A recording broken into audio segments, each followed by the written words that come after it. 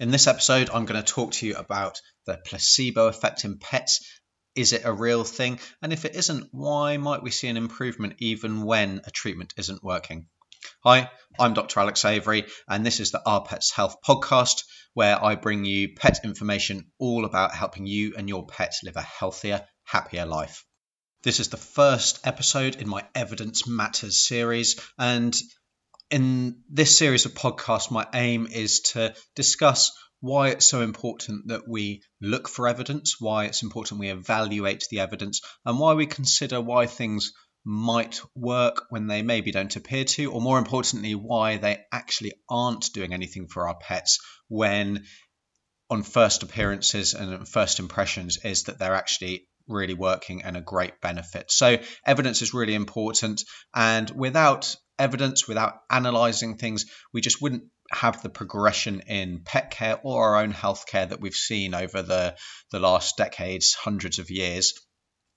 Without analysing the evidence, we'd still be using leeches, we'd still be bleeding for any particular ailment, and clearly this is something that doesn't work in the vast majority of cases. And so looking at the evidence is important. But before we get into the audio, if this is your first time listening to this podcast, then I'd love it if you'd hit that subscribe button just to make sure that you don't miss out on the future shows to bring you information about keeping your pet as healthy as possible. And if you've listened a few times before, I'd love it if you'd leave an honest review on iTunes, Apple Podcasts, wherever you're downloading your podcast from. It makes a huge difference in getting the word out and allowing people to discover this podcast. So I'd really appreciate if you could take a couple of minutes just to leave me a review.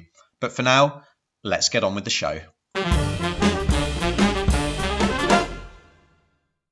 The placebo effect is a beneficial effect produced by a substance which can't be a result of the substance itself.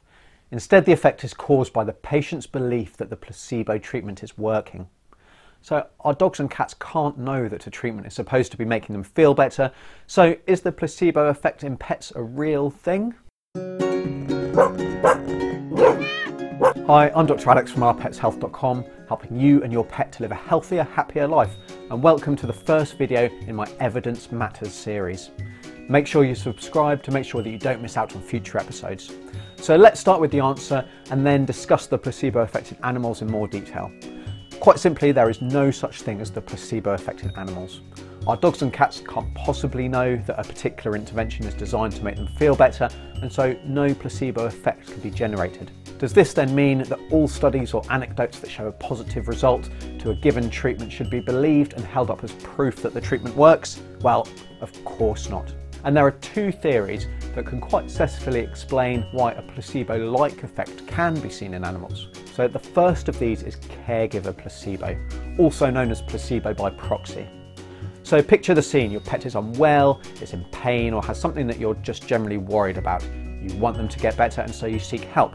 Now this could be from your veterinarian, but it could just as equally be from a friend, an internet forum, or any other source of advice you might choose.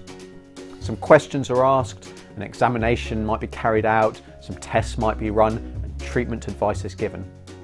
Now by this stage you will have invested time, emotional energy, and potentially a lot of money depending on the condition. The likely expectation is that the treatment advised will make your pet feel better and recover from whatever condition they're suffering from. Because we are so invested in our pet, we really want to see them improve and likely believe that the treatment will work. And so we as the pet owner are highly susceptible to caregiver placebo. There is a real risk that we will see improvement even when it is not there. And it's not just owners who can suffer from this caregiver placebo. As a vet, I'm all too aware that my desire to see one of my patients improve, coupled with the belief that the treatment I'm prescribing will help, it makes me just as susceptible to caregiver placebo. The same goes for anyone involved in that pet's care. So caregiver placebo can mean that we see an improvement in our pet's condition even when our pet is not actually experiencing any improvement themselves.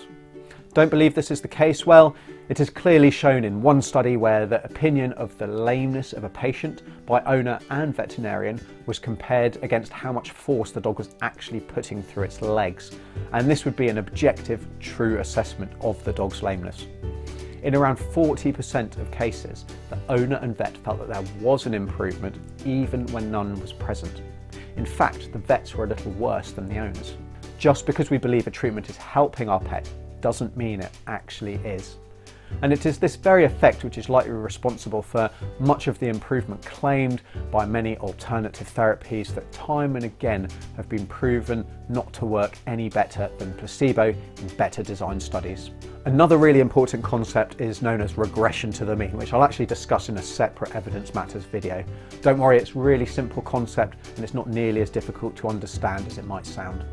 Now, could the reverse be true? Well, absolutely. If we believe that a specific intervention is going to make no difference, or it may even harm our pet, then there is a perfectly reasonable chance that we will fail to notice any improvement that might take place, even when it does take place. And this caregiver placebo is one very important reason that treatment trials have a placebo group, even when we are evaluating the effect of a treatment in animals rather than humans. It is also one reason why anecdotal reports, that is individual stories of successful or unsuccessful outcomes, are a really poor form of evidence. And I'll actually discuss all the various forms of evidence and studies in a later video as well. I'll also discuss some other reasons why the treatments that we give our pets may appear to make them better, when in fact they're not making any difference. Evaluating what works and what doesn't is a vital part of the progress of treatment of both humans and our pets. Without evaluating the evidence in a proper scientific way, we might still be resorting to subjecting ourselves to regular bleeding sessions for every ailment, and we may not even be washing our hands before surgery. These ridiculous situations were normal practices not all that long ago, and it is only through proper evaluation of the information available to us that we can continue to improve our healthcare and live healthier, happier lives. Remember, I release new videos every Tuesday and Thursday, so subscribe, and until next time, I'm Dr. Alex from Our Pets Health, because they're family.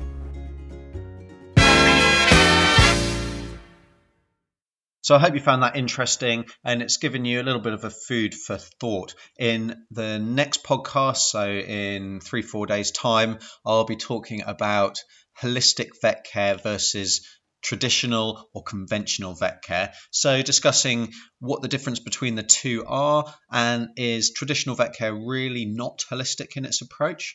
But until then, you can find more information and the show notes for this podcast over at ourpetshealth.com. If you've got any questions or comments, then please just get in touch. You can leave me a comment on the website. I'm on Twitter at ourpetshealth. And you can also call into the show using the anchor.fm app. And if you call into the show with a question, then I'll try and answer that in the next podcast episode. So remember to subscribe. Please leave me a review. And until then, take care.